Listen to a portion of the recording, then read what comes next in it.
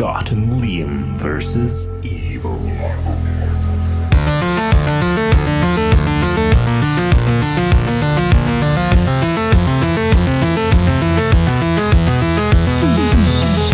So, just back from America.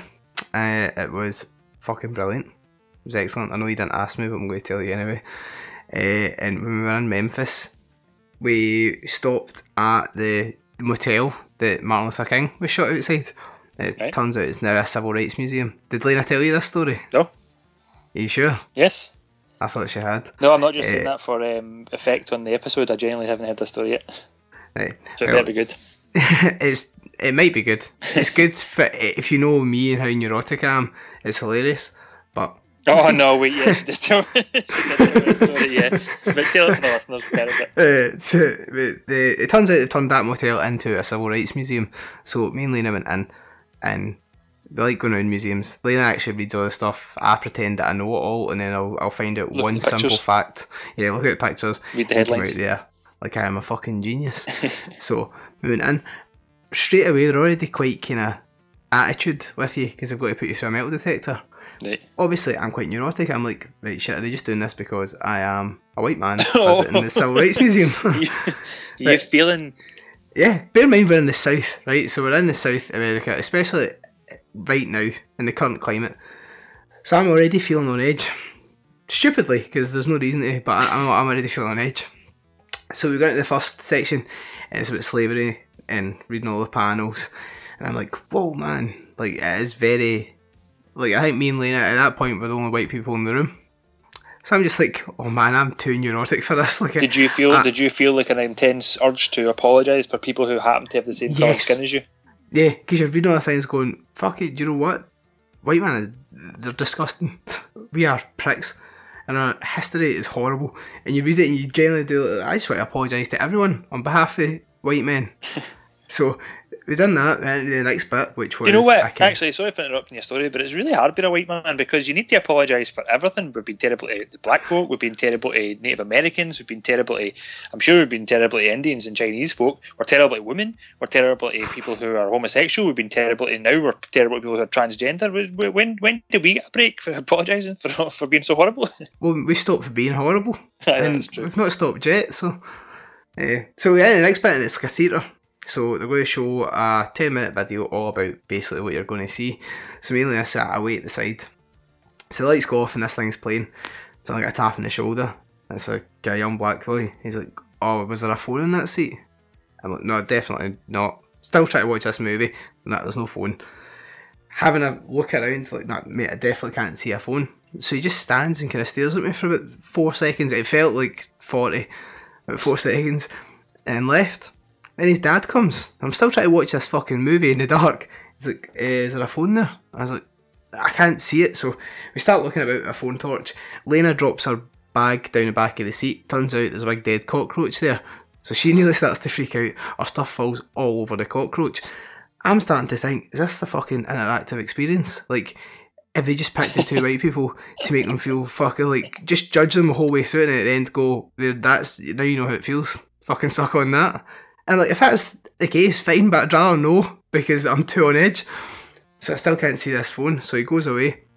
The movie finishes, and the woman that's presenting it, like presenting the screening, is like, "Did y'all find the phone yet?" And I was like, "Whoa! I fucking just came in. How am I now in charge of this boy's phone?"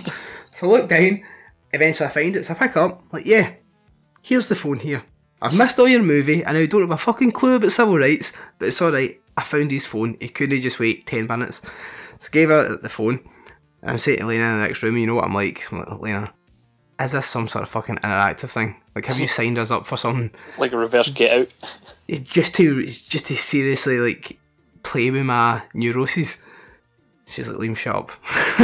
So we go into the rest of it, and I'm looking, and I keep getting caught up in the kind of the group that's behind me. It's just a whole black tour group.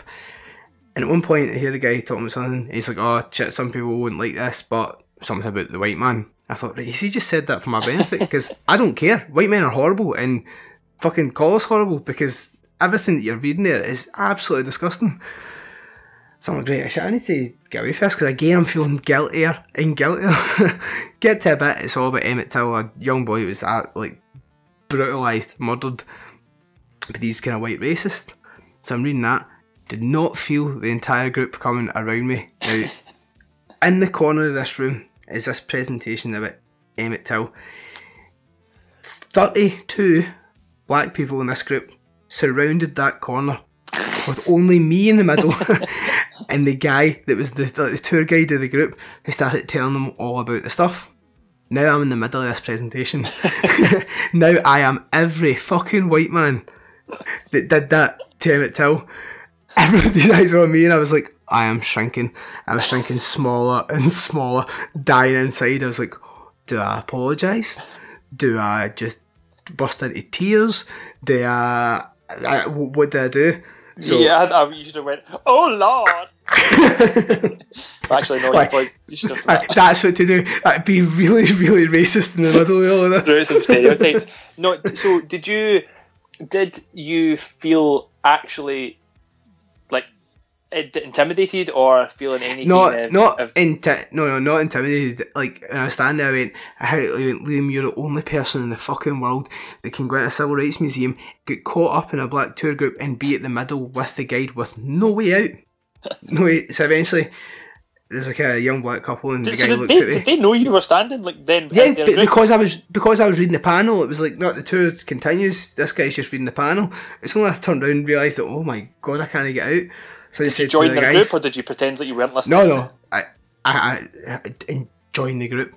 How could I do that? I know how guilty I would feel. Stand and listen to him and just be like, oh, that's terrible. Or did you pretend because then, you weren't there and just as if you were really reading the panel? No, because I thought about that, but then in the back of my head, I'm going, but what if this is a paid group? Now he's going to think I'm just getting a free fucking tour guide. There's a white man just stealing the free fucking tour. I was like, no, that can't happen either. So I looked at the couple, and I was like, oh man, yeah, I'm just really in the way. I better get out of the way. And the guy just burst out laughing. And he kind of tapped me in the shoulder. He's like, it's okay, man. I got you. And just let me go. I got up to Lane. I was like, we have to leave right now. So I've not seen this bit. I was like, let's leave right now.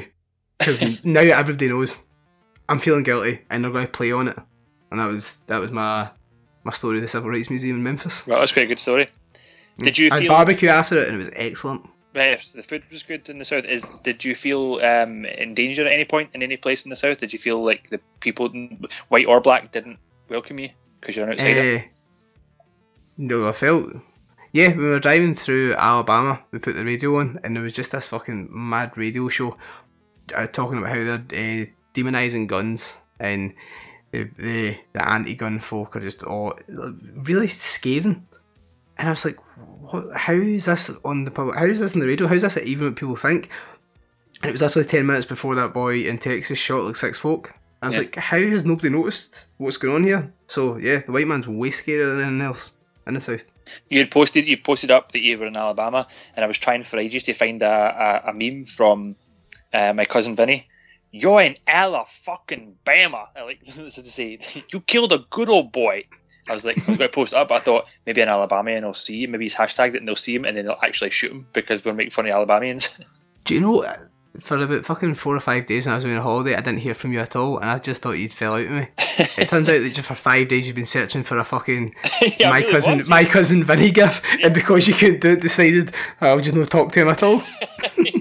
Yeah, I started to get freaked out that if I make any jokes, an American would read it and take it seriously and you would be in trouble. I genuinely was sitting there. So I was being neurotic in my house. I did think that. Lena really panicked me before it, saying like, you need to delete all your social media. I was like, how? She's like, in case you've said anything about America. I was like, but I've not. In the podcast, I was like, I can't delete anything I've said in 100 and odd hours because that's out there. So there's no way they're going to go listen to that. So we're fine. But I don't know that they say it was you. I was just so panicky about posting anything that they could arrest me for. Yeah. We're too neurotic for America. Yeah, I know. Like I've loved it for ages and wanted to live there for ages. But now, even going on holiday, even like to Disneyland, I'd be shitting myself. I'd be shitting myself if like a gang walked past me or a person walked past me thinking they've got guns on them. I'd be shitting myself if the police went past me in case I get shot. It's you know what I mean. I'd just be shitting myself all the time.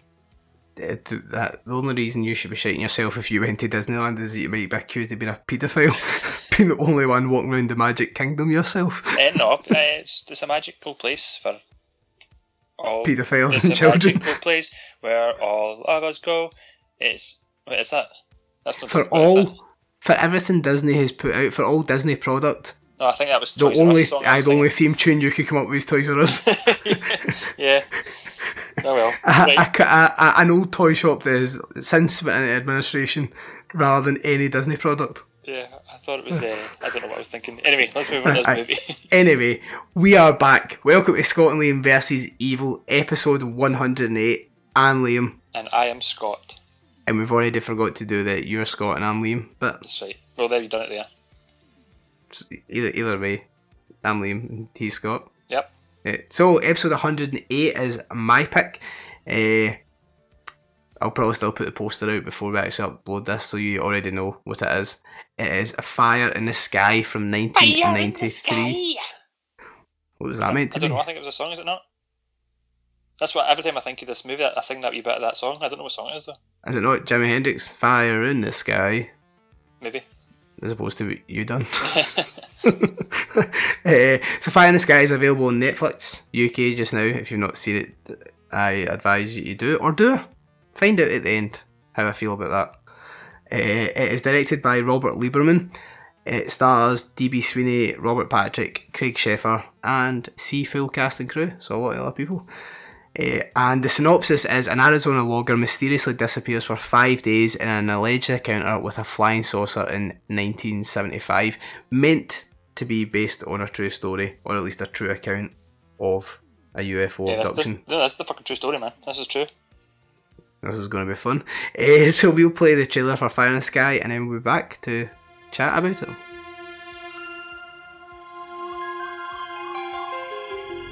How does it think? What makes it move? Why does it breathe? Questions anyone would ask about a man if they'd never seen one before. So for 5 days, a man was borrowed.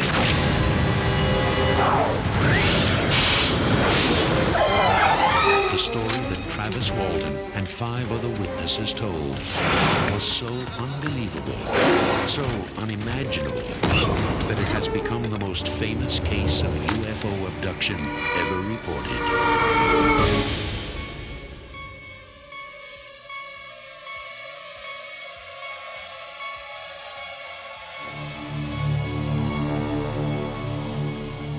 There is quite a good cast in this movie, or at least there's a bunch of faces that I recognised anyway. The wee boy from E.T.'s in it.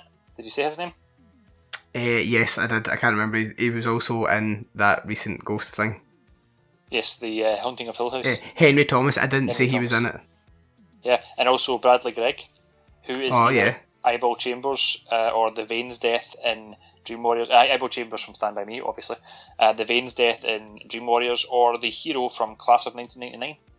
And he is a hero. Anyone in that film is a hero, because Class of 99 is a classic. We've also got, and you did mention this guy, Robert Patrick, so you all know him most as the T-1000 from Terminator 2 Judgment Day. But I tell you what, Robert Patrick is a hillbilly logger. That hair and that trucker hat, I admire him. That's a good look. He's also sexy as fuck, even though he is pretty stressed and traumatised throughout this entire movie. Do you know, I looked at that and I thought, he looks so much like... Who does Norman Reedus play in The Walking Dead? Yeah, doesn't he? Yeah, Daryl Dixon. He looks the spit of him. I mean, I bet Scott's got a fucking horn on for him right now while watching this. And I was correct. Yes. The main character is Travis Walton, and he's played by DB Sweeney. Now, this is a guy who's done other stuff, but nothing that I recognise. However, in this movie, he kept reminding me of Paul Rudd. Yeah, he looks a lot like Paul Rudd. Yeah. I'm Googling him just now to see what else he was in. I think it was like different TV work and stuff. There was nothing that I recognised. Yeah. You're correct, there is. Yeah, yes, there's nothing worth mentioning. Which is strange, because then it's in the 90s you get cast as the lead character, and he doesn't really look anything like him. So it's not like because he looked like Travis Walton, the actual guy, because like I said, this is a true story. It doesn't make sense. I mean, he plays a good part in it, so I'm not complaining about the acting ability. Just like I always wonder, what happens to some actors when they have like a starring role in one movie and then do nothing afterwards? Do they just change their mind and go back to like an office job, or what do they do? Yeah, well, probably. I think they just go to like a farm where just unused actors and just roam about hoping for the next just part. Struggling on the streets, just like, I'll act for you, just give me some more crack, Suck your dick for a bit of crack. I'll do a play. I'll pretend to be Shakespeare. Right. You're a crack addict. You're out in the street. It's in the winter, and you have to suck. You've got to suck a dick. What? Oh no, wait. You said so I'll do a play. Yeah, so you'll be like, what? And for now is a winter of our. Oh, I'm discontent. Hear me. The reason I was confused is because you're sucking his dick and performing a play. What are you getting from him? Crack. Right, okay. So it's suck dick and perform a play. Then my question, which I kind of get confused with there, is what play do you perform? Whatever one I just did there now. Henry VIII or Caesar or something like that, I think that is. I don't know what it is. Have you all got like a play have you all got a play that you've practiced with a dick in your mouth? Not yet, no, but if I was ever a struggling actor, crack addict on the street sucking dick for crack, then I would practice. I'd have a lot of free time on my hands, I'd imagine. I would perform the vagina monologues. Just so every time I said the word vagina, I could picture that that's actually what I was doing. That's what your mouth is, because you don't think you can really flip that round. I don't think you can reverse that. Yeah, big giant labias.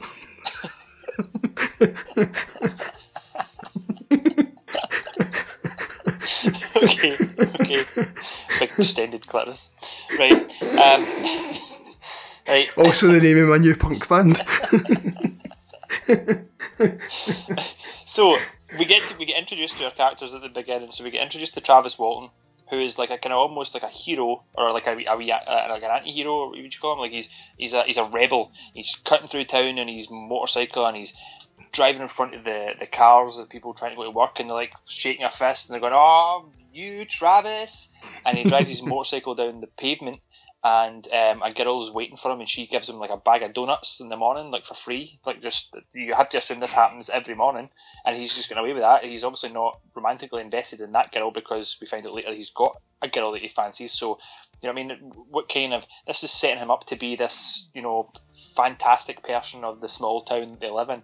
Or a guy who just really likes donuts. Yeah, possibly. Maybe he runs a tab. Maybe he isn't getting them for free. So he drives up to the house where the T-1000 is working on his truck. What's his name in this? I don't know. What is his name in this? Mike. Mike. So he drives up to Mike's I can house. just picture him there as the T-1000. Yeah. You just having Travis goes missing later on. He's just walking about saying, "Have you seen this man?" So he's trying to fix the truck because they are loggers, and they drive into the woods and cut down a whole hell of a lot of trees, I think, or something along those lines. I don't entirely know what a logger does. But considering how attractive and sexy you find that the logger look, I'm surprised you've never actually looked into a career in lumberjacking. Yeah, I know, because I don't really think there's a lot of loggers in Scotland. We don't really have that many trees, or I guess we do. Are you kidding? You literally about to put your name to the statement, we live in Scotland, we don't really have that many trees. Well, I live in a city. It's difficult then. You can't really. I want to be from the country. I grew up in the country. I've moved into a city. I want to be back in the country. Although I don't want to be somewhere where stuff shuts at like 10:30 at night. You're actually saying it like country. Country. Like you're a country boy. I'm a country boy. Also, this whole Team Scott and Team Liam thing, I think we've just cemented that everybody's now in Team Liam. That we live in Scotland and we don't actually have that many trees. Well, I don't know if they cut them down though as much. Like if people with chainsaws. I can imagine they would. Right. Think about how many things are made out of wood in your house. Where do you think they get that wood? Yeah. Yeah, I suppose so. That makes sense. But anyway, so Travis wants to leave the logging business behind, and he wants to start a business plan of with Mike, where they are selling motorbikes. He wants to get a showroom. Basically, his business plan is a wee crayon drawing. Do you know what I mean? He's shown this. He's literally drove up to his pal's house in the morning and said, "This is it," and he's called it MT, like Mike and Travis, but they're like MT and his tagline is our prices are so good, our showroom is always empty, like empty. And you're like, oh, haha, very good. You've drawn a fucking kids shop and crayons on a bit of paper, and you're expecting a man with a wife and 2 kids and a mortgage to just up sticks and just fucking go to it. This freewheeling nonsense that you're spouting, Travis, is fucking daft. I'd like there to be a spin-off and it just follows Travis going into the bank with his business plan. Do you want to know what I'd imagine that would be like? You know how in The Wedding Singer, when Adam Sandler goes to the bank? Well, I'm here for a job. I like money. I have a jar on top of my fridge that I have some money in. I'd like to put more in that jar. That's where you come in. Like that's literally how I see Travis Walton displayed in this movie. It's a fucking moron. And yet he wrote it. Well, yep, that is true. We also get introduced to the fact that Travis is banging Mike's sister. He climbs up on the outside of the house to her bedroom window. She's still sleeping. She's obviously also living with Mike. And he goes up to her window with his donuts, and she just wakes up. That's just, I mean, you just wake up, but also you wake up calmly with someone staring at you, boyfriend or not, and then they just smooch with morning breath. I mean, maybe they're in love, whatever, I don't know, but brush your teeth first. But it's only like a wee smooch. It's no like a big one that the dragon breath will get you with. I suppose. Don't hate on the lovers, man. No, it was just what I noticed. That's how my notes run. So all the hillbilly boys jump into the truck and they start driving away. There's 6 of them in total, I believe. There's Mike, and he's the leader. You've got Travis, who's the fun, free spirit. You've got the guy who's got glasses on, who looks like the serious one. You've got Bradley Gregg, who's kind of somewhere in the middle, playing the radio, listening to the tunes. You've got E.T. Boy, who is just like a wee boy. He's literally supposed to be just out of school, like 16, 17 years old. And then you've got Dallas, the drifter, who's like an asshole, who wants to fight everybody. And he tells Bradley Gregg, turn off that radio. I don't want to listen to that fucking music. And he says, no, mate, man, these are pure tunes. I'm going to phone George Browie and tell him to put on bits and pieces so we can listen to it before we go into the woods. And he's like, no, mate, honestly, if you tell him I'm in this motor with you and give me a shout out, I'll kick your cunt in, mate. And that's how it goes.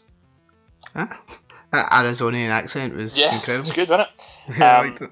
But so I wasn't even entirely sure of the characters because you've got that Dallas, he's giving everybody jip, and you've got Eyeball Chambers, who's like saying, no, I'm going to keep listening to music. But you've got the guy with the glasses in the front seat going, oh, fucking kick your cunt in. He's the one that's actually saying he's got to kick folks' cunts in. And I'm like, mate, you're not kicking anybody's cunt in. Like, I get it, wee specky bastard. Like, I know I wear glasses, right?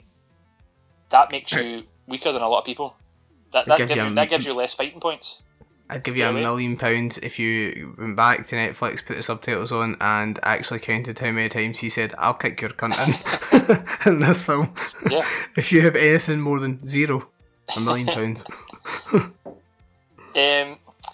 But it also doesn't look like a fun working environment because they're all pretty stressed and tense. But I mean, I guess maybe that's what loggers need to be, like rough and ready. Yeah. Well, I can imagine they will be. It's heavy work. Well, it's heavy work, but I think once you get out the van and once you get into the woods, I think it would be actually great fun, like kicking about the woods all day with a chainsaw. I think I could do that. I wonder why it's in such a rush, because it's not like the trees are going anywhere. They've been there for the hundreds and hundreds of years, so they'll wait 10 minutes. Do you think it pays well? No. Probably not, no. Nah, because they don't look as if they're really well off. They're hillbillies. This is also the early 90s, though. True. It's 1975. That's when it's. Oh, aye, shit, sorry. It's the movies in the 90s, but it's the 75. It doesn't matter. The thing I said was an absolutely null and void statement anyway. It didn't make any sense. So it's fine. Pay is relative. I think there was an idea which actually we'll get to that idea later on once we actually discuss the possible reasons for abduction.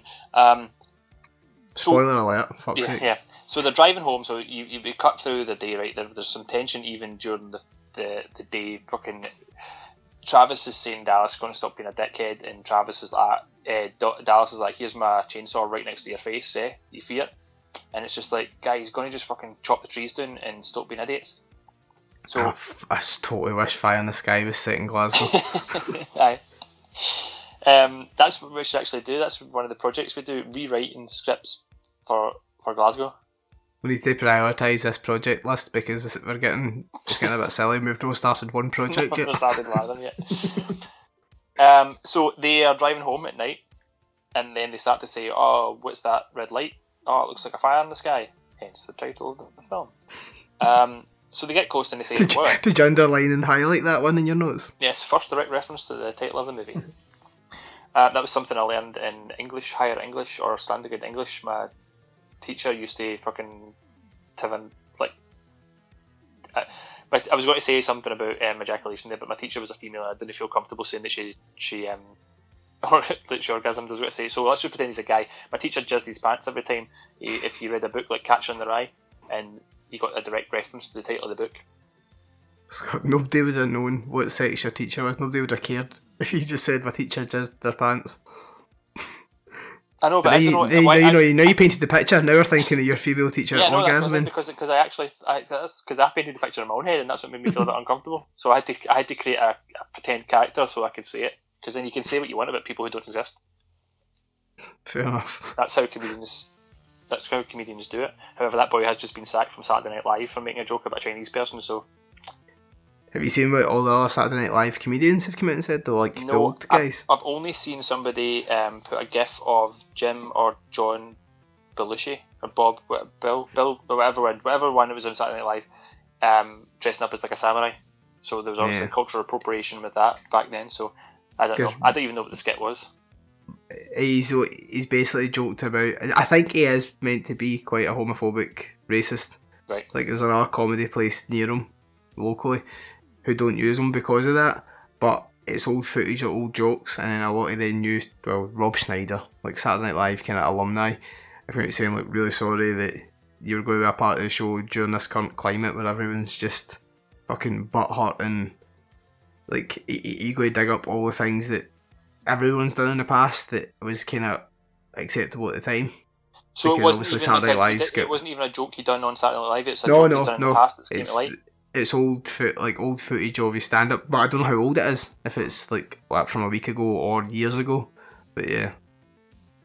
I don't know where I stand on stuff coming up from the past and getting judged by it. Like I think it depends, and I think it depends on how you, like, if you do say or do something in the present as well. I think it depends how you react to a reaction, if you will.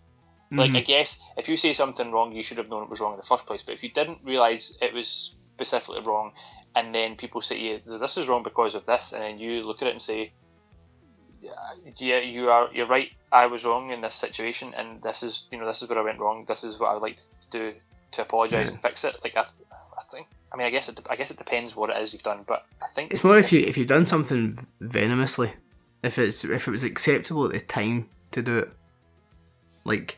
Slapping girls in the asses was never actually acceptable. Deep down, everyone knows that. But then say, like, making certain jokes were maybe acceptable at the time because folk weren't offended. It's a hard thing. Yeah.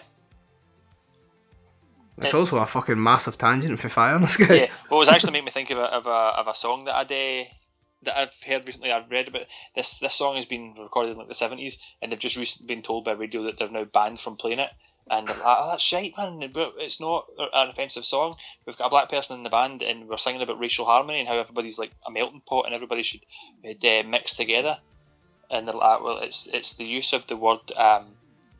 It's a description of Chinese people that is where you cross the line." So that song's still available. In fact, we'll play it at the end, so they're saying it, not us, and you can hear.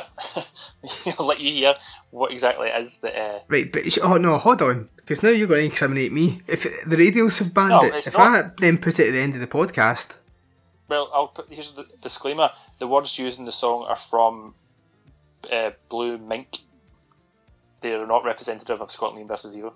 There you go. And it was also Scott that suggested we play it, just in case. Yeah, I just want people to. I've literally just said people should really apologise for their actions. Let's look at this, what these people done, and judge them for it.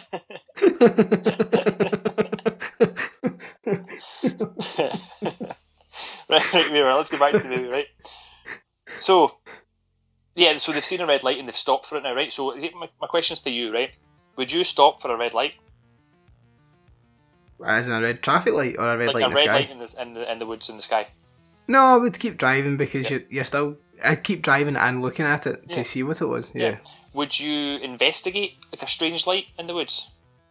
If I was with 5 other guys and we were all like hard as fuck loggers, maybe.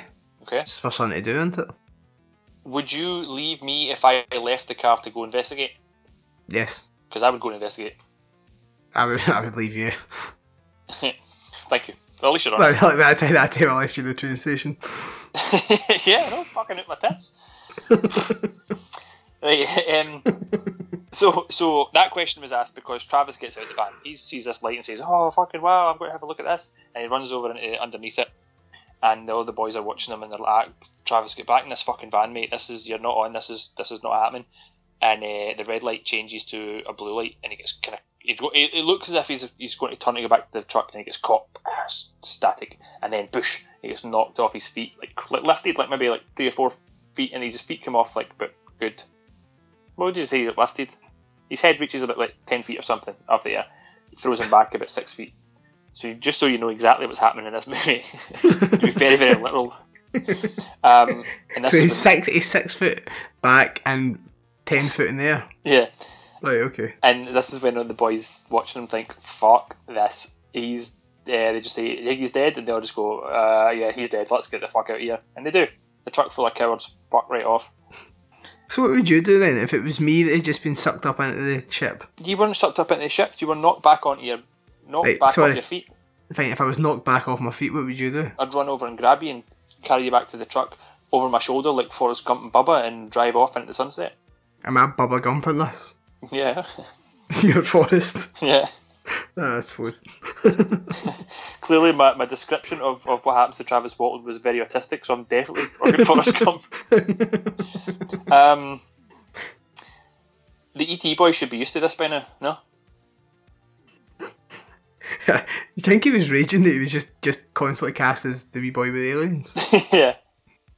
And now he's just the wee guy with the ghosts? Because he's in all of, what's his face's movies? The guy that directed The Haunting Hill House and Gerald's was Game. it Mickey Flanagan, yeah.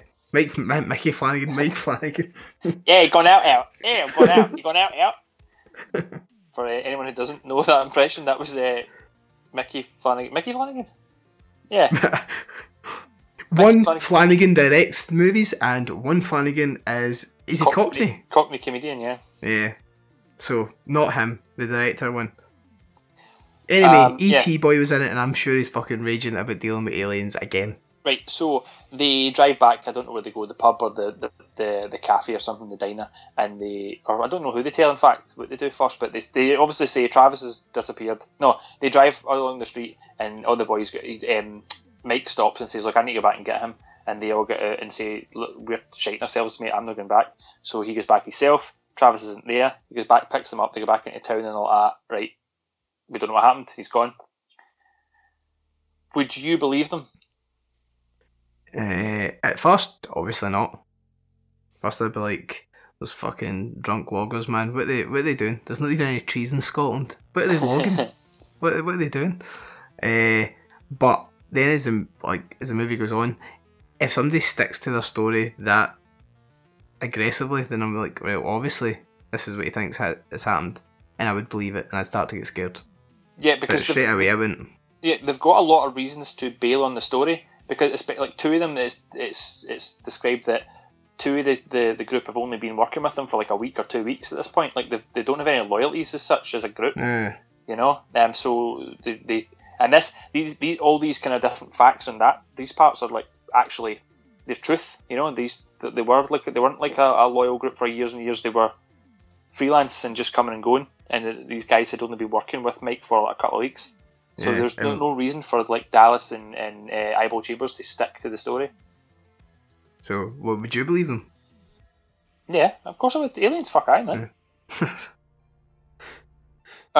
So they're going along with the cops. They're telling the cops everything, and they're saying like, let's go find the spot where it was. There should be an indent in the grass, and we'll see where we leave them. They couldn't fully remember, according to the movie, exactly the spot because they're looking and saying, right, this is it, definitely here. And then there was another copper who was saying, oh no, here we are, this is the indent over here. And like, so the sheriff slapped them. Fuck's sake, guys, tell us exactly where it is. These are starting to look as if he's lying here, but they just. I mean, it was dark. You don't know exactly where it was. As far as policing goes, that would actually show that the story might have a bit of truth to it, because they're all over the place, they're panicky, and they didn't take in the scene. If they all went to the exact place and said it was right in this spot, it'd be like, oh, how do you all know that exact spot? Like, everything looks the same. Shoddy police work. Shoddy police work. And I think this is like another part of this movie there as well, because they said that the cops told like the weaker appearing members, like the younger guys in that, weaker appearing members of the group, if we confess, they'll make us a deal. Like pressure confessions, how many times do police actually go for that? Like a false confession is better than no confession at all, because then it looks as if they've solved the crime. Yeah. According to Netflix, all the time. Yeah, exactly, I know. I can't watch those fucking programs. I get so upset that people are in jail that shouldn't be in jail. Yeah, like you're charged with a crime that has got circumstantial evidence that is looking to be, it looks as if it incriminates you. You know you're innocent, but they say, look, if you, realistically, we can't prove that you didn't do this, so you're looking at life in jail. However, if you say you did it, then I could get you 5 to 7 years. Yeah. Do you know what I mean? You're sitting in, that's a decision you need to sit there and make when you know you never done anything, but there's no way you can disprove it. At what point in jail do you think it changes over from I am innocent and I really, really want to get out to I've been in here long enough, I actually wish I'd fucking done the thing? Like, I wish I had murdered somebody just to feel what it was like, since I've done the time anyway. I think instantly, the minute I walk into jail, I would put on a white vest and just start doing press-ups, and then stab the first cunt I found. How would you manage that? With the first press up, you'd hit the floor, I'd laugh at you, you'd all be neurotic and nervous, and you'd go into your cell and cry. I'd do press-ups in my cell. I'd do press-ups in my cell for like 6 years, then stab somebody, and then be king of the jungle. No, king of the jail. You would do whatever the head man of your cell allowed you to do. You would be the girlfriend. I'd be the girlfriend. We'd both be the girlfriends. To be or not to be. You like poetry in jail as well? I know, I doubt it's poetry. It's probably just like you've got to take a dick and like recite old fucking Two Ronnie sketches. I don't know why the Two Ronnies is what's in my head. I think I was thinking about porridge. You can't start banging out fucking Hamlet with a dick in your mouth in jail, because you are definitely getting shanked. Wait, you giving out fork candles? Wait. Right, so the cops also want the boys to take a lie detector test, and this is another thing as well. A lie detector test, it is absolutely mental that these are or were held as accurate in legal cases. Like, nerves alone can fuck it up.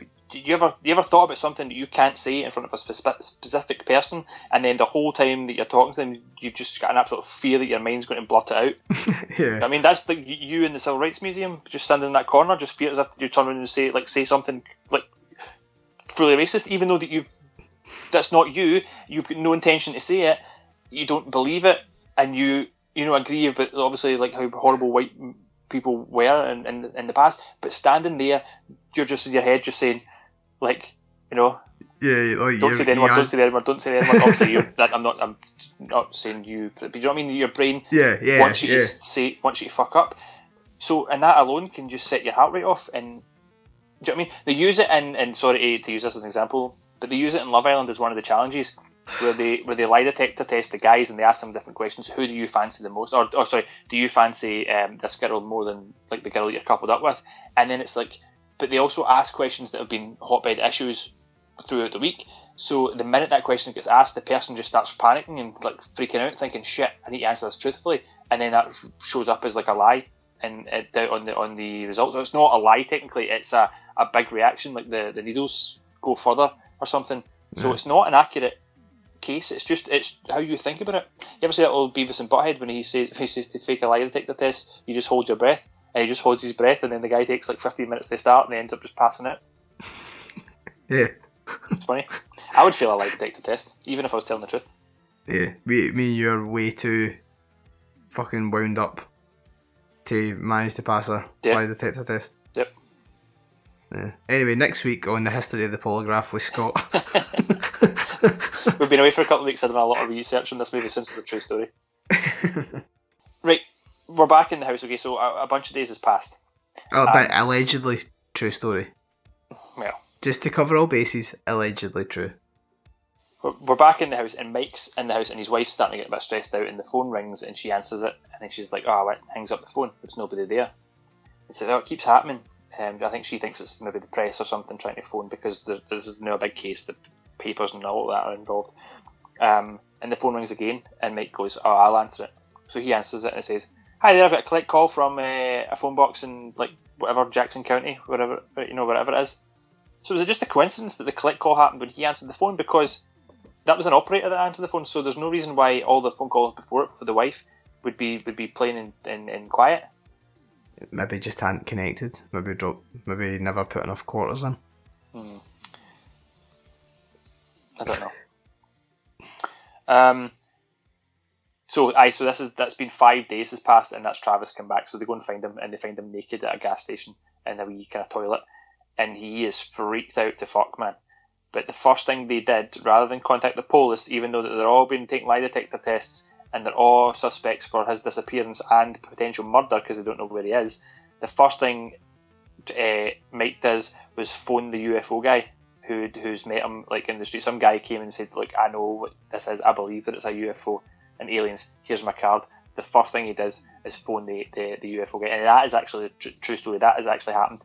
That boy turned up, and they done like a check for him, like looked in his eyes, got some DNA off him, got a sample of his pee before they told the police. Right, so you have turned up at a petrol station. I'm lying there naked, covered in some sort of... Was he covered in anything, or was he dry? He was dry, but it was raining in the movie. Raining. So I'm sitting there all wet, all sexy looking, naked, in a petrol station forecourt. You turn up. Who do you phone? Would you phone the UFO guy, or would you just be like, right, we need to actually get him help? Or are you thinking, right, let's see what's happened to him and get myself off? Because that's the only reason they would phone the UFO guy, to try and get something to back up their story, as opposed to looking out for the naked guy who's just turned up after 5 days. I suppose that's a good point, to corroborate the story. So what would you do? I wouldn't have thought of that. I'd have just been like, phone the police.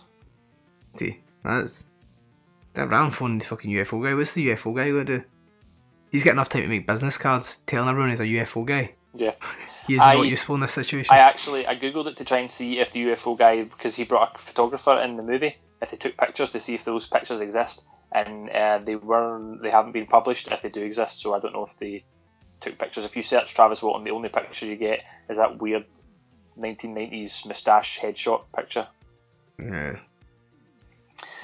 So anyway, Travis had been missing for 5 days, and even if because there are people who believe that they were faking it for reasons that we're all about to discuss, even if they were faking it, that's a long time to go without food or adequate amounts of water, because they'd done tests on him when they did eventually get the police in the ambulances and whatever hospital care. They said he was dehydrated and had not eaten in all that time. So if he's just kicking about in the woods in the nude, do you know what I mean? That's dedication to the craft to fool a bunch of people. But I don't drink that much water. I'm always dehydrated. My pee constantly smells like sugar puffs, and I don't eat a lot. Like a snack, I can go like 2 or 3 meals without eating anything. So if I get found out, they might think, "Oh my god, he's been away for days. Look how dehydrated he is. His piss stinks of sugar puffs." But I'm not abducted to aliens. That's just my diet, my poor diet. Okay. And that is the fact. So there you go. Moving on. So Mike sneaks into the hospital to go and see Travis and to say to him, like, "Are you alright?" Well, the rest of it. And Travis is angry at this point, but he's probably had like fucking serious rape trauma. But Mike's he's lying in the bed, fucking serious, like I say, serious rape trauma. And Mike turns up and says, "Oh, I'm so glad you're back, man. I'm so glad you're back." And then he's like, he doesn't speak to him, he ignores him. So Mike goes, "Oh, but it was your fault for getting out the bloody truck." Like, right then, it was your fault because you wore a short skirt. So I mean, you can't victim blame here, the dick.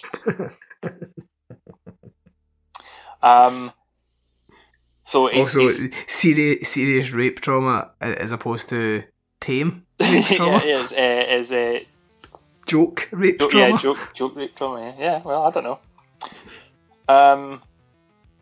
So Travis is still kind of kicking about in town. He's out of the hospital, but he's still fucking fucked up, man. He's not really saying anything. He's getting bruises around his eyes, and he's sitting out in the car in the street when he's I don't know who it is, maybe his girlfriend, somebody's in the shop, and these wee kids come to the window with a newspaper that's obviously got the headline story of Travis in the front of him, and they're like, can you sign it? Can I get your autograph? I was like, imagine that newspaper existed with his autograph on it. I mean, the book, I tried to find the book, it's out of print and goes for like $80. So that paper would be worth that fucking shit ton, but I don't know if it would. You sure? Yeah. Right, listen, see underneath when you try and search for the book, someone has got a signpost from the woods area. There's nothing even written on the signpost. It's just an old rusty yellow signpost, and the sticker on the signpost thing is a triangle. It's all yellow and rusty, and they're selling it for $2,500. Which is nonsense. I could phone up the paper at the now, claim I've seen a UFO.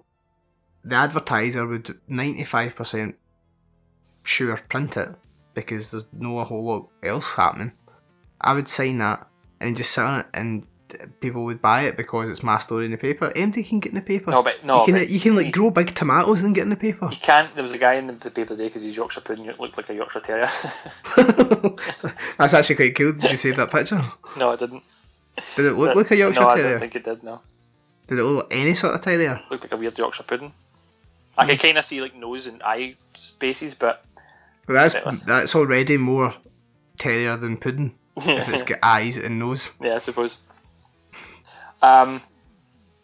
So after the kids get him to sign the autograph, the police comes over. The Frank Waters is his name. Like, and he's still busting their chops. Do you know what I mean? I'm like, he's back and he's alive. Surely there's no crime. Why is Frank Waters still there? Yeah. Why? I take it he was then there in real life. I suppose you would still need to investigate where he'd been for 5 days. But why? I could just disappear for 5 days. Aye, but you can't just, as a policeman, you can't just go, fuck it, right, all this police time, police money, wasted for 5 days, it's fine, he's back now, just let's forget about the whole thing. It's almost like he gets a bee in his bonnet to like say, well, yeah, you said that you were abducted and I don't believe you, so fucking I'm going to prove that you're a lying bastard. You're like, why? Why do you care? Just, drop it and move on. But what if he's like involved in some sort of massive drug crime? Well, then investigate it, but there's no reason for thinking that's the case at this moment. Well, there's every reason, because the only thing they think has happened is a UFO abduction, which none of them believe. So anything could be possible. Yeah. Back off the fucking cop, man. Right. So we see Travis trying to reintegrate himself back into his life, and they have a kind of welcome home party for him, and all the loggers and stuff are there. And it's going to be a rowdy party, man. They're going to be fucking shotgunning beers and eating barbecued sausage, and then taking shotguns at the back and shooting cans and stuff, and it's just going to be a wild time. It's going to be great fun. But Travis... Your idea of a fun party is way different than my idea of a fun party. Travis can't shotgunning beers and shooting cans out the back. Yeah. Woo! Party like it's 1999, Scott. Fuck's sake. Absolutely. Oh man. Travis goes into the kitchen because he can't handle those people, right? And he's something happens. I can't remember. He sees something or whatever, and he gets a fright, and he hides underneath the table. And the maple syrup falls over, and it tips on the table, and it eventually goes to the edge and falls down on his face because it falls on the table. This obviously is just a setup to create a movie scene where we get whoosh, we get a flashback, and we get a flashback of the abduction. And this is the part that you wait has for. More horror elements than in Bruges. Yeah, this is the payoff to this movie. This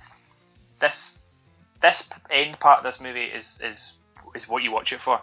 However, Travis Walton's account of the abduction is different from the movie. Now, obviously, the movie's more sensationalist, but in his account, there was no anti-gravity stuff. So in the movie, he wakes up and he comes out his wee pod and he floats about, and he's like tied into like an umbilical cord, and he pulls himself back in. There wasn't really that in his retelling. He woke up on a table, and there was a few beings around him. He got up and kind of knocked into one of them, and knocked into it, and it fell over, and it fell into two others, and then they all kind of fell over. They didn't really have any weight behind them or strength, it appeared.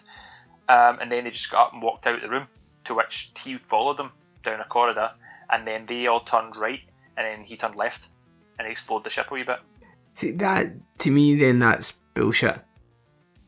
Like, if I've took a mouse to experiment on, and I put it on a table. It eventually wakes up and knocks me over. I don't just then walk out. I fucking try and get my subject back on the table so I can operate on it. I don't just walk away and then let that roam about my house. Maybe they were like, we need to get more people here because he's quite strong, so we're not going to really stop him here. Maybe they didn't want to do anything. Maybe they weren't fearing him. Maybe they didn't want to keep him contained because it suggested that he was abducted by the Greys, a species of alien that we are aware does exist and has visited Earth before. So he's been abducted by the Greys, and they try and take samples from humans. So basically, like, you get to see this. What the movie portrays it as, it looks like what laser eye surgery would be like. They put this wee pinprick right in his eyes, and you can't blink, you can't look away. But I think in real life there would be more ass and dick probing. However, the movie does make the abduction look terrifying as fuck.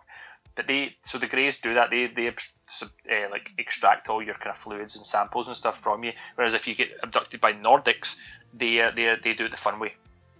They milk you for like fun. They enjoy that one. So that's if you're going to get abducted, you want to be abducted by Nordics. So you can get milked. Yeah. But why do you think they blow the dick and ass probes? Because when you first discover masturbation, you learn everything your dick can do in like the space of, well, between page 32 and 34 of the Little Woods catalogue. You've worked out everything that your dick can do, so why would you need to keep probing it? After all these years, surely they would just leave the dicks and ass alone. I don't know. I think they just check to see if this dick's the same as that dick. But I think after so many abductions, they just know that all dicks are different. Just be happy with your dick. Well, I've got a story to tell you about dicks at the end of this movie, I tell you that. Oh, I can't wait. let's run through the best part of this movie, because I want to hear about these dicks. Yeah, so it just looks terrifying. They put him in the movie, they put him on a bed, and they put this kind of white sheet over him, and it just sucks down, pulls him in tight, and then he pulls his head out, and that's when they hold him tight and like start poking about his eye holes. But it's a scary, and the aliens are there looking at him as well. They're kind of like the Greys, the way that the Greys are described. However, they're obviously like an orangey brown, these beings that's in this movie.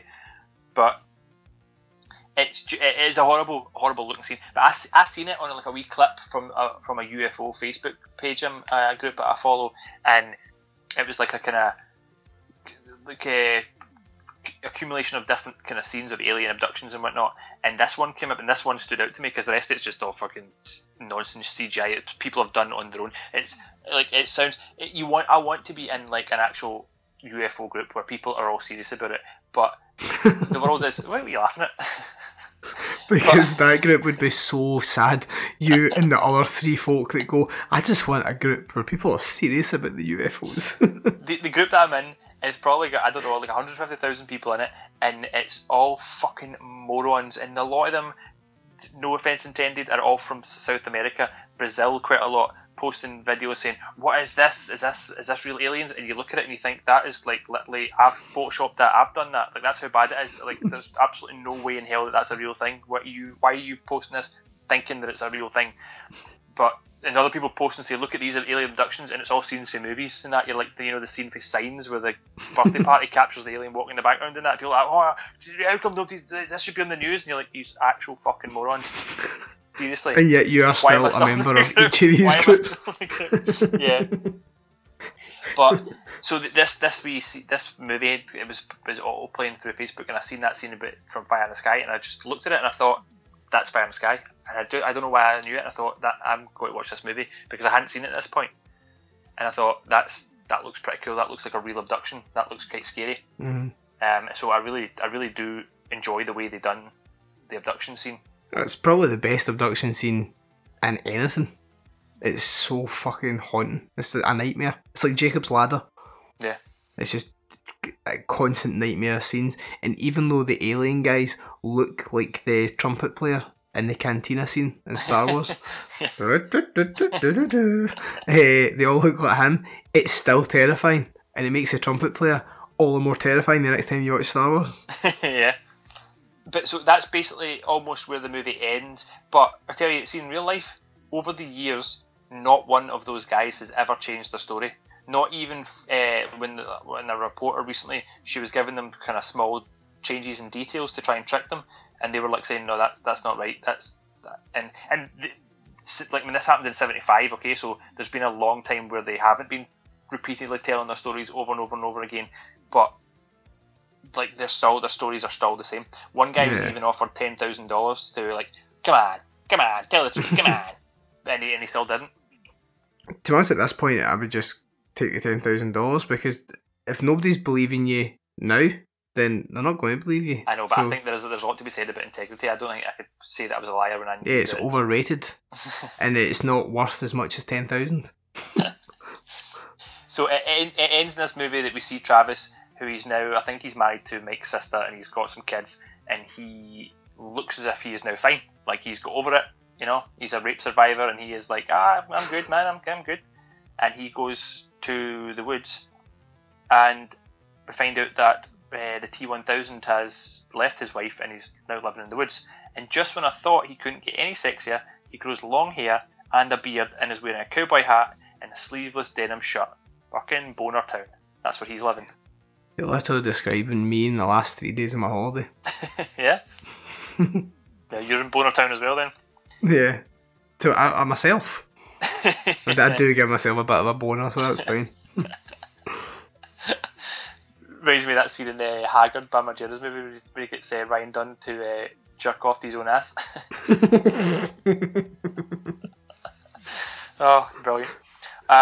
Yeah, so apparently, like, Mike's supposed to be living in the woods, and he's just like said, you know what, like, I can't deal with this shit, man. Like, you know, so I'm out. And that's pretty much how it ends. And it ends and it says Travis Walton continues to say that he was abducted by aliens. He's written a book that this movie's based on. He married Mike's sister. He has 2 kids. He still lives in wherever the town is, and he works as the foreman in the milling company. Mike got divorced. That's literally that's what he gets. Mike got divorced. Which isn't the raging thing that this all started because Travis got out the fucking motor. Yeah. Mike's marriage has crumbled. Yeah. He's living in the woods like a fucking sexy cowboy hermit, and Travis is the happy one. He caused it all. Yeah. Now everybody else is probably dead. They did say there is speculation that perhaps Mike had taken on either too much work in the logging contract that they had got. I'm assuming they were either getting logs for a company or clearing the way for a company to move through. I don't entirely know what the contract involved. However, they either had taken on too much work, or they weren't going to finish it in time, but there was no way to get out of the contract. So there was a suggestion that they cooked up, that they invented the whole thing, Travis and Mike, to get them out of the contract, get us like a legal loophole that got them out of the contract. And I think this whole situation did get them out of the contract. So that's what people say. You never get abducted by aliens. You were trying to get out of the contract. Whereas you think you'd be able to just say, listen, the contract's no for me. Can we come to some sort of agreement, as opposed to pretending that you were raped by aliens for 5 minutes? I suppose that is true. There's also talk of Travis Walton and his brother, who his brother's kind of involved in this movie, but he basically just shows up to tell Mike, I'm going to kick your ass unless you find my brother, kind of a couple of times. But Travis and his brother were both into UFOs and liked telling stories and looking at the sky and trying to find them. Also, it was said that either the movie or the documentary in the 70s of the abduction of Betty and Barney Hill, who also got abducted by Greys, that their description of the craft and of the aliens that they seen were very, very similar to, or how they were portrayed on this documentary or this movie, were exactly the same as how Travis described the aliens that he had seen. Now, you could look at that 2 ways. That either confirms Travis's story or discredits Travis's story. I mean, it's up to yourself if you're a skeptic or not. Your knowledge of aliens and abduction stories far outweighs your knowledge of local fauna in Scotland. so that's impressive, I suppose, if you look at it that way. Yeah, but honestly, if anybody listening just now is remotely interested in UFO or UFO phenomenon, then or encounters and abductions, look up the real story of Travis Walton. If you can get a copy of the book, fantastic. Look up Betty and Barney Hill. They were abducted before that in like the 50s, I think. Have a read at those stories. They are really good. And if you want a serious UFO Facebook group, not a joke one like all the rest, not one heavily populated by South Americans who don't or have never watched a Shyamalan film, then just add Scott on Facebook. Just start a wee group together. It'll be nice. It'll be fun. Yeah. Do not add me in. I'm going to make Don't it. go You know near what? me. You know what I'm going to do? I'm going to make a thread in the Flick chat. Aliens. I hope nobody posts it. Do you know what? I'm actually going to just keep posting random joke pictures of aliens, and hopefully that'll catch on. Like screenshots for signs. Is this Scott? Have you seen this? Is this real? But that's exactly what I'm going to Going do. to fucking wrap it, man. And I'm going to do it for the next few nights until this episode drops, so folk genuinely think that I'm being serious. Oh, that's going to be good.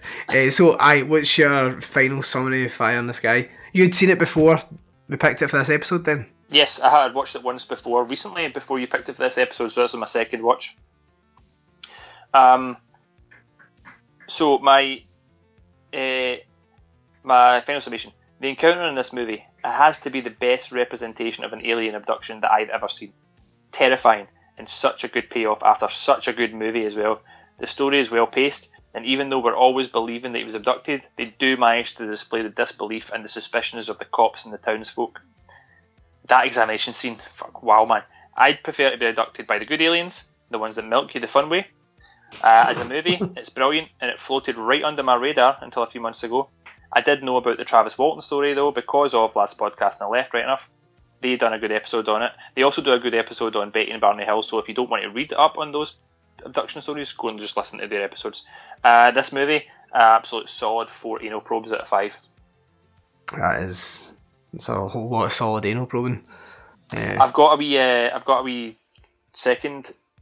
Yeah, I've got a wee second. Actually, do you know what? I may have already said this. Let me just read this before you give me your submission. Final summation. The actual story, though, do you believe it? I'd like to. Do you believe it? I'm asking you now. Before I give my summary? Yeah, just answer yes. Do you believe them? Yes and no. I believe something weird happened, but now that you said about the logging contract... Yeah, well that's what I've got here. So I'd like to believe it, but the idea that Travis and Mike cooked up the story to get out of the logging contract, it's a compelling one. And it is known that Travis and his brother were UFO enthusiasts and regularly watched shows and read about them. Also cooked up stories about them. They made up stories about UFOs as well for fun. Over time, one of the leads, aside from Travis, stopped leading the story. So I don't know if it was Mike or if it was or if it was Travis's brother, and somebody else took over. Like dealing with press and like saying that this happened. And also recently, before the story came out, the televised story of Betty and Barney Hill had been on TV. And Travis' experience of the craft and the aliens bore striking resemblance, although that is a reason he's lying or a reason that he isn't. I realise that I have already said that, but I just wanted to re-emphasise it. So, what is your final summation on the movie? The movie is excellent. I only watched it recently as well for 1993 in the summer series for Podcast Under the Stairs. So I had to watch this in my year, and it was brilliant. I can't believe I haven't seen it, because not as much as you, but I'm quite into aliens and the alien lore. Whether I believe it or not is a different thing, but I like reading about it. So I'm surprised I hadn't seen this. The abduction scene is a fucking total nightmare. Like Jacob's Ladder, like I said earlier, it flashes up horrible things. Everything in it looks natural and looks believable. Like that could possibly be what would be on a ship if there were ships, and if they did come to get us. Why they would come to get us is beyond me, because the human race are shit. See, if you have the technology to get to our planet to watch us, then you're already above us, so why experiment on us? Experiment on cats, they're better. So this film is excellent. Robert Patrick is brilliant, and you never really acknowledge how good he is as an actor, because he's always, like American Beauty, he was the neighbour. He's excellent in it, but in that movie you're talking about Kevin Spacey, you never talk about Robert Patrick, whereas this, I think he fucking shines. Yeah. He's excellent in it. But do I have issues with it? I do feel like the whole start bit, up until the abduction, basically, does drag out a wee bit. It's kind of ham-fisted in places, but that's looking at it after years of reading things, so you're going, oh, that's all been done before, but it wasn't really done before at the time, so I suppose that's unfair. Yeah, I'd 3.5 out of 5. Between 3.5 and 4. I think it's an excellent film. I think the end of it is a fucking 4 out of 5 all the time, but the start maybe drops at 0.5. Okay. I'll decide next week. I'll tell you on next week. Yeah. No, I'm agreeing with that. So that was Fire in the Sky from 1993, still available on Netflix to watch in case you want to check it out. So we'll play something, not decided yet, and then we'll be back to close out the show. Help! Help! My baby's falling from that tall building over there! Fear not, for my laser eyes will catch her!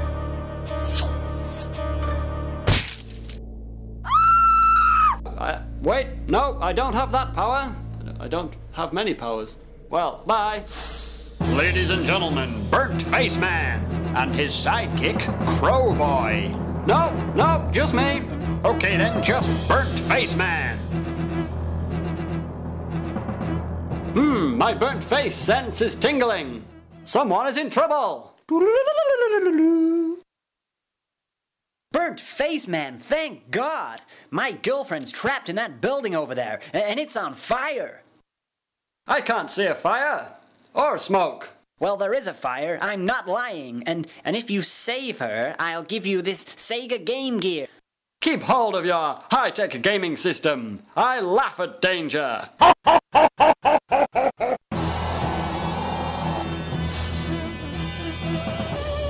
Oh no! It was a trap! So, we meet again, Burnt Gay Man.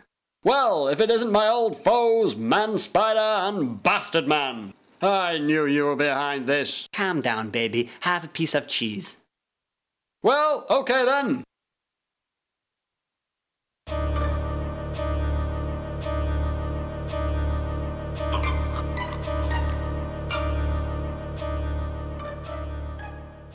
That was nice. Yum yum. I don't think it worked. His immune system is proving strong. Well, maybe I could poke his burnt face. That would surely hurt him. Ow! Don't do that. I'll poke you all I want, Burnt Gay Man. I bet you're gay. That is not true. I am not gay. I've got a calendar with naked ladies on at home. Liar! Liar! Liar! See, I'll rip your fucking ankles off. Do something, Man Spider. Oh shit, let me think. Ow, that was a rock. You can't throw rocks, I'm telling. I'm telling of you, I'm getting you done. Oh shit, what if he tells on us? I can't get done again. Calm down. We can lie, and we can say someone else did it. Oh, okay, but we should hide for now. And that's all for now. Next week, Burnt Face Man gets raisins thrown at him. I can't see that happening. So, have you been watching it? We've been away for a while. Obviously, I was on holiday and then our work schedules just did not compute. So, we're back now. Have you been watching anything else recently, Scott? Yes, obviously not Scottish nature documentaries. Obviously. I went to the cinema to see a kind of independent movie that I had never heard of. But it was called A Million Little Pieces. Apparently this is a true story as well. But it stars Aaron Taylor-Johnson, co-written by him and his wife, directed by his wife, Sam Taylor-Johnson, starring Aaron Taylor-Johnson, starring Giovanna Ribisi, starring, who else? Juliette Lewis. Quite a bunch of good casts in this movie. But I tell you what, I did not know, I was not expecting, but Aaron Taylor-Johnson and also Giovanna Ribisi get naked. And Aaron Taylor-Johnson has got a fucking massive dick. Like this is nearly 2 weeks ago I seen this movie, and I'm still going on about this. You have no idea the size of this guy's willy. Like honestly, it's fucking huge. This guy is a massive dick in a movie directed by his wife. Yeah, you can see why she's always got a massive smile on her face. I tell you, I don't know how the guy managed to sit down in a pair of suit trousers. He not maybe thinking that he said to her, "Oh, listen, make this bad boy look bigger," in the film. No, Somebody's I jealousy. swear to God, man, you watch this movie, you'll literally watch it, you'll be like, right, okay, what the fuck? What is he actually talking about? It can't be that bad, and you'll be like, holy shit, that is literally, that's a full Matheson smoked pork sausage, you know, the ones that's always that's bent in a circle. This is the whole thing straight out. This is this big floppy, huge dick floating about, man. I can't go back and watch it now because if I watch it now that this conversation has happened, I'm only going back to watch it for a dick, and I refuse to watch a movie just because I want to see the size of somebody's dick. It's not happening. It's impressive. It's very impressive. It's I'll take your word for it. I'm surprised you're as obsessed with it. You could fit like fucking 17 of my hard dicks inside this soft dick, man. It's huge. What kind of play do you think you'd be able to get out while you had that dick in your mouth? Oh man, you could get the fucking Holy War and Peace it. Fucking length at once. That's really all I had to say. I just had to tell somebody about that. Maybe that's it. You should review movies from now on. It's only a 5 out of 5 if there's a massive, huge slong that you think about for the next 2 weeks. Then it can be a 5 out of 5. Is that all you've watched? I think. How many times have you watched it? Did you go back just to watch the dick? No, just the once. Did you pause it? No, it was in the cinema. Right. I suppose so then you didn't take a picture. Maybe it looked bigger because it was in the cinema. No, look, honestly, if you get the chance, watch it, stream it, or whatever. You will not be prepared for, even after me just laughing and joking about it. You will not be prepared for what you see. Maybe you should message him this episode and try to get him to come on, because if somebody contacted me and said, listen, this podcast was talking about how huge your dick was and they want you to go on and talk to them, I'd go on. I'd try and milk that hero fable for as long as I could. You want to milk his hero fable? Well, apart if it's that fucking big, yes. I want to see just what happens there. So nothing else of note, just 3 or 4 weeks is the only movie you care about is the one with the big dick. Yeah, no, actually I tell you, I have also watched Assassination Nation. I don't know if you've watched it yet. I've not. Okay, it's quite good. There's a lot of themes. I think I might actually watch it again at some point to see exactly how I feel. It's quite like on the nose in some themes, but then there is also parts of it that's like, I'm actually like, you know what, that's quite bang on and actually quite scary. Basically, a whole town's social medias, like internet, everything gets hacked and it all gets put up private. So all the private messages, everything they've done, even if they're happy to have done it, like between say 2 people sending like nude pictures, whatever, it's still supposed to be private. So the minute that's through it to everybody and everybody's getting an opinion, the whole town just goes mental. But one thing I did notice, and it kind of annoyed me a wee bit, is that there's a trans actor in it. Mm-hmm. The actor, she's called Harry Neff, and so she plays the character called Bex. And in this movie, so I googled it. So basically, I was just googling this movie anyway because I like just to like Google and see the cast. Because basically, the main girl, I forget what her actual name is now, but I thought it was the girl who was in the Jesus is a Burbia video. The girl who's the boy's love interest in that movie. It's not. She's actually. Do you know what she's actually in? She was actually in A Million Little Pieces. She's Big Dick's love interest in A Million Little Pieces. So I was like, did it break her into A Million Little Pieces? Yeah, but I think that was the meaning of the title. So when I get it, so I like seen that cast member and I was looking through it and I was like, the character of Bex isn't listed here. So then I went and clicked on IMDb and I went down and says, oh no, there's Bex there because he's one of the main characters that's like 4th listed. I thought, Google's being transphobic and not listing a trans actor. And is that the case? It appears to be the case. However, if you then I then googled Orange Is the New Black to double check, and Laverne Cox is listed in Orange Is the New Black. However, that trans actor is very, very famous, so that would probably be flagged up quicker if they had missed her out. So I don't know. I'm not the person to fly the flag against Google's transphobia, but like I think it appears to be. It's the only person that's been left out, and I just couldn't understand why they done that. Oh well. Moving swiftly on. Yeah. I watched the Banana Splits movie. Oh yeah, I seen you talk about that. Where was it? Well, I was expecting it to be hilarious. I was expecting it to be brilliant. I was expecting it to be full of practical effects and a fun 90-minute romp, and I was sorely disappointed.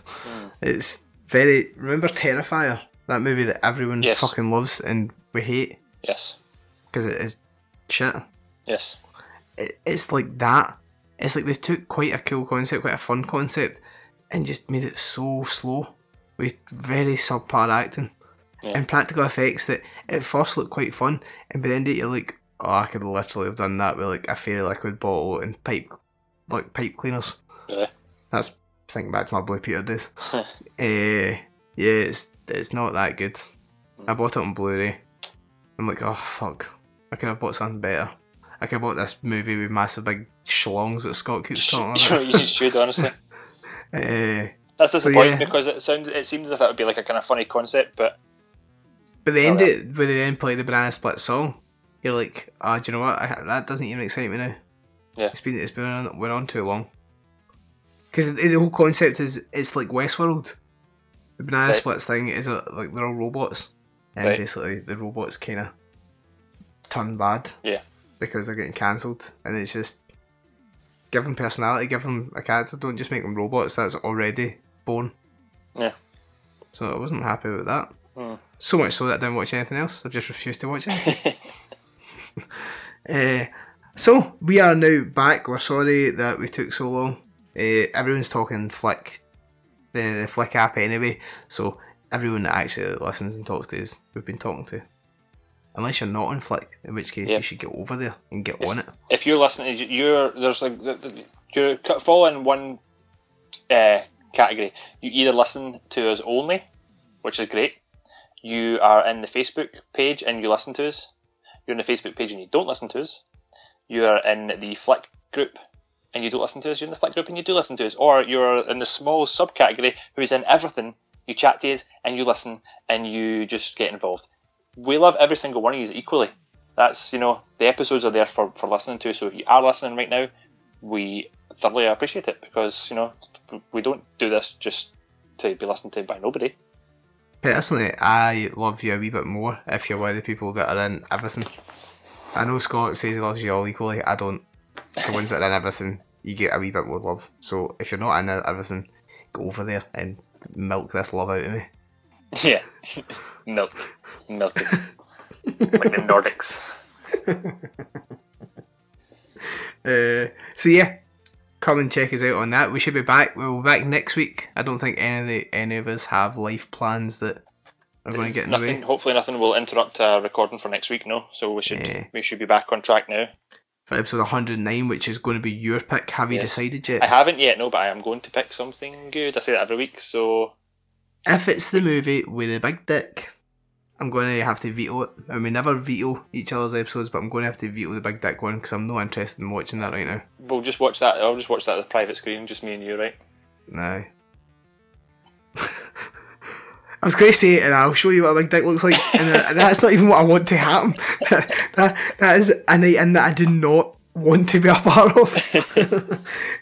Anyway, so we'll be back next week with episode 109. In the meantime, catch us on Facebook, on Instagram, on Twitter, or over on the Flick app, or just on our Facebooks, or come to our house, talk to us. Especially if you really like UFOs and you want serious UFO chats, go to Scott's house. It'll bring you in, it'll make you a cup of tea, and you can discuss it seriously at length. Yeah, I'll discuss UFOs with you. Yeah. So yeah, we'll see you guys next week. Bye. See you, pals.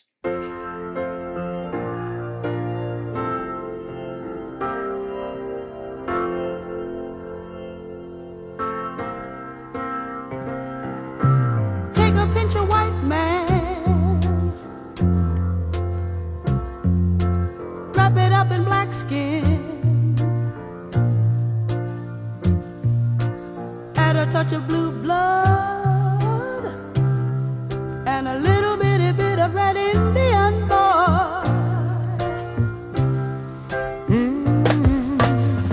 Curly black and king kiss